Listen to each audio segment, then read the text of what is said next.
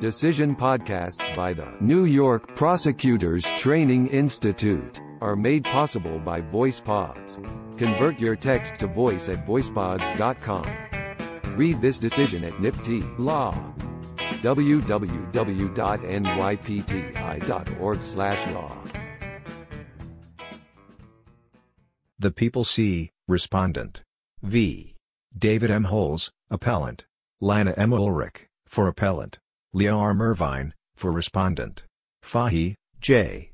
The criminal procedure law sets out an appeals process that provides a right to first-tier, direct appellate review of all factual determinations.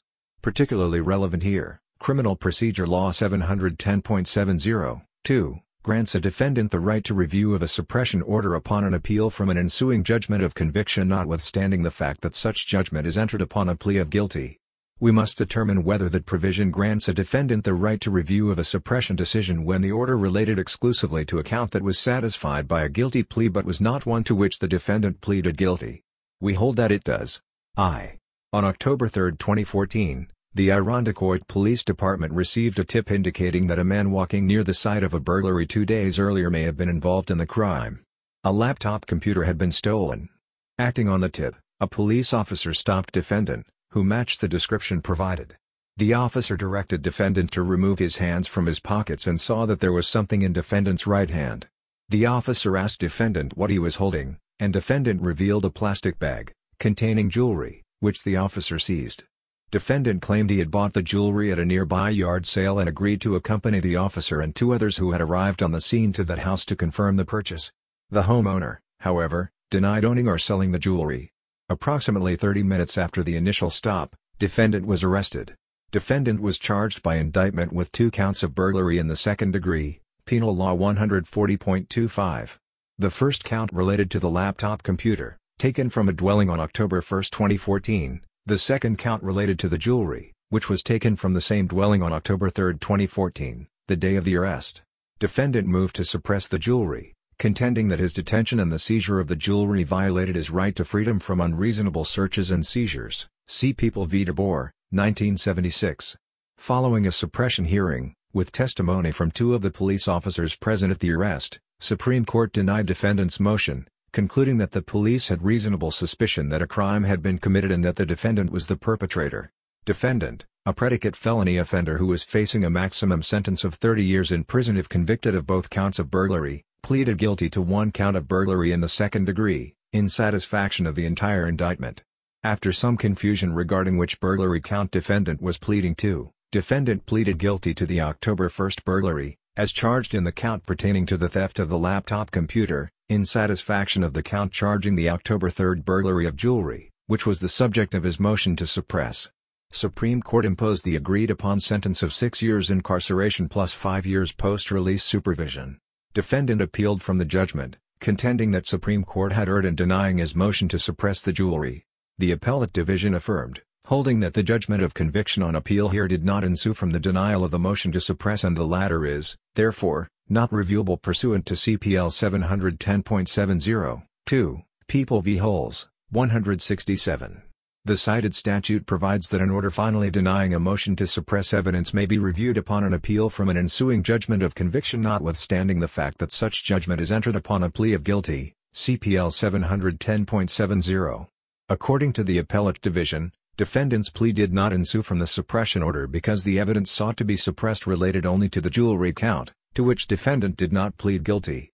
The Appellate Division majority did not address the merits of defendant's suppression order challenge. A single justice dissented, asserting that whether a guilty plea ensues from a suppression order depends on whether there is a reasonable possibility that the alleged suppression error contributed to the plea. The dissenting justice would have reached the merits of defendant's challenge to the suppression determination. The dissenting justice granted defendant leave to appeal to this court, and we now reverse. 2. Defendant initially contends that the Appellate Division erred by holding it was jurisdictionally precluded from reviewing the suppression order of Supreme Court. We agree with defendant.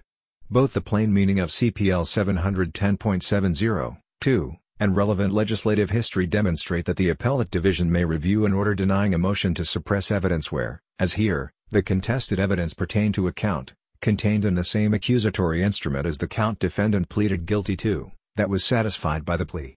A governing principle of statutory construction is that courts must attempt to effectuate the intent of the legislature, and when the statutory language is clear and unambiguous, it should be construed so as to give effect to the plain meaning of the words used. People v. Williams, 1920-12. What is meant by ensuing judgment of conviction in CPL 710.70, 2? The term is not defined in the statute. In the absence of a statutory definition, dictionary definitions serve as useful guideposts in determining the word's ordinary and commonly understood meaning. This follows from the principle that, generally, unless a contrary intent is clear, lawmakers employ words as they are commonly or ordinarily employed. People v. Lenikov, 2018. Dictionaries commonly define the verb ensue to mean to take place afterward or as a result. Webster's New Collegiate Dictionary 380-1977. In other words, ensue may simply mean to occur or arise subsequently, or it may mean to follow as a result. In using the word ensuing, the legislature chose the broadest of relational terms to convey the connection between the suppression order and the judgment of conviction. Moreover, if the legislature had intended to limit appellate review to suppression orders specifically pertaining to the evidence underlying the count to which the defendant pleaded guilty, it easily could have said so. Compare Matter of Sinker, 1997, holding that the legislature's use of the term in connection with indicates its intent for a broad application because a more narrow term could have been used to restrict the scope of Labor Law 593, 4. Here, the legislature used a broad term, ensuing, making clear that CPL 710.70, 2, provides for appellate review of a suppression order relating to a count in an accusatory instrument satisfied by a guilty plea. The legislative history of CPL 710.70, 2, supports this construction. A defendant's right to appellate review of a suppression order was first granted in 1962 when the legislature added a subdivision to the former Code of Criminal Procedure stating that, if the suppression motion is denied, the order denying such may be reviewed on appeal from a judgment of conviction notwithstanding the fact that such judgment of conviction is predicated upon a plea of guilty. Code of Criminal Procedure 813C, see Bill Jacket, L. 1962, ch. 954. Notably, the original provision granting this right to appellate review did not contain the term ensuing or place any restriction on the relation between the suppression order and the judgment of conviction. When the Code of Criminal Procedure was repealed, effective September 1, 1971, and replaced by the Criminal Procedure Law, see Bill Jacket, L. 1970, ch. 996, one aspect of the code that remained unchanged was a defendant's right to appellate review of a suppression order despite pleading guilty. The Temporary Commission on Revision of the Penal Law and Criminal Code noted that what is now CPL 710.70, 2, is largely derived from Criminal Code 813C, which also authorizes a review of an order denying the motion upon an appeal from a judgment predicated upon a plea of guilty. Staff comment of Temp St. Comnon Reverend of Penal Law and Crim Code, 1970 proposed CPL 375.70 at 423. Nothing from the legislative history indicates that a narrow causal relationship was added or the right to appellate review was otherwise restricted when Criminal Procedure Law 710.70, 2, was enacted. Consistent with that legislative intent to provide a broad right of review, this court previously has countenanced a forfeiture of this statutory right to appeal only where a defendant pleaded guilty before the hearing on his suppression motion, thereby foreclosing appellate review for lack of a sufficient factual record. People v. Elmer, 2012. Quoting People v. Fernandez, 67 1986. To now inject the requirement of a narrow causal relationship between suppression order and guilty plea into the statute would conflict with the broad language of the statute. When a conviction is based on a plea of guilty, an appellate court will rarely, if ever, be able to determine whether an erroneous denial of a motion to suppress contributed to the defendant's decision, unless at the time of the plea he states or reveals his reason for pleading guilty. People v. Grant, 1978. See also People v. Wells, 2013.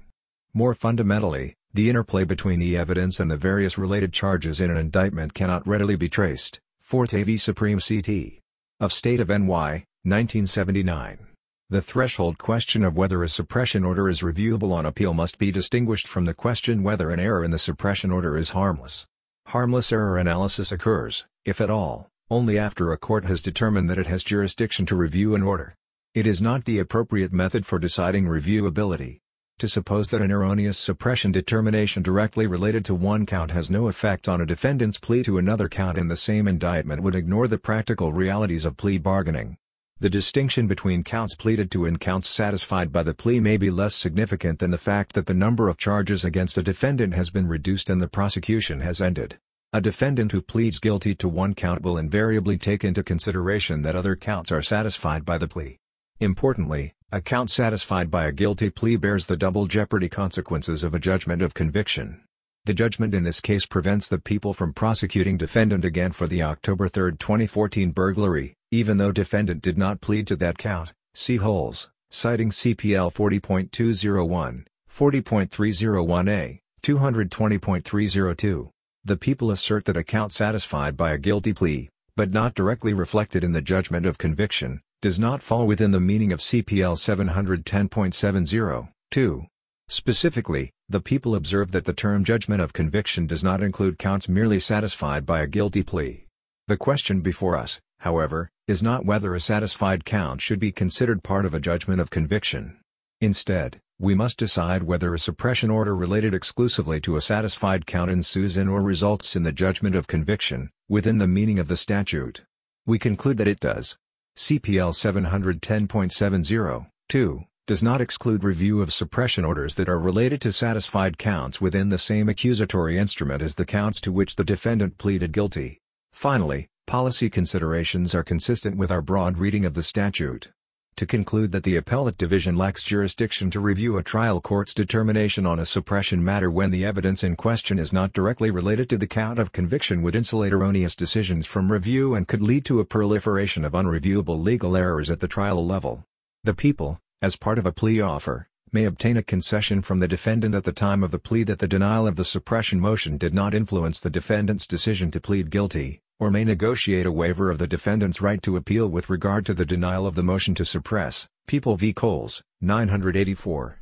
Lacking such a concession here, defendant's right to appellate review of Supreme Court's suppression order is secured by CPL 710.70, 2. 3. Defendant further asks this court to grant his motion to suppress, contending that Supreme Court erred in holding that the police officer had reasonable suspicion to justify the detention and seizure of the jewelry. Here, the Appellate Division did not reach the underlying suppression question and we remit to the Appellate Division to make its determination on the merits. Accordingly, the order of the Appellate Division should be reversed and the case remitted to that court for further proceedings in accordance with this opinion. Order reversed and case remitted to the Appellate Division, 4th Department, for further proceedings in accordance with the opinion herein. Opinion by Judge Fahey. Chief Judge DeFiore and Judges Rivera, Stein, Garcia, Wilson and Feynman concur. Decided May 7, 2020. Decision podcasts by the New York Prosecutors Training Institute are made possible by VoicePods.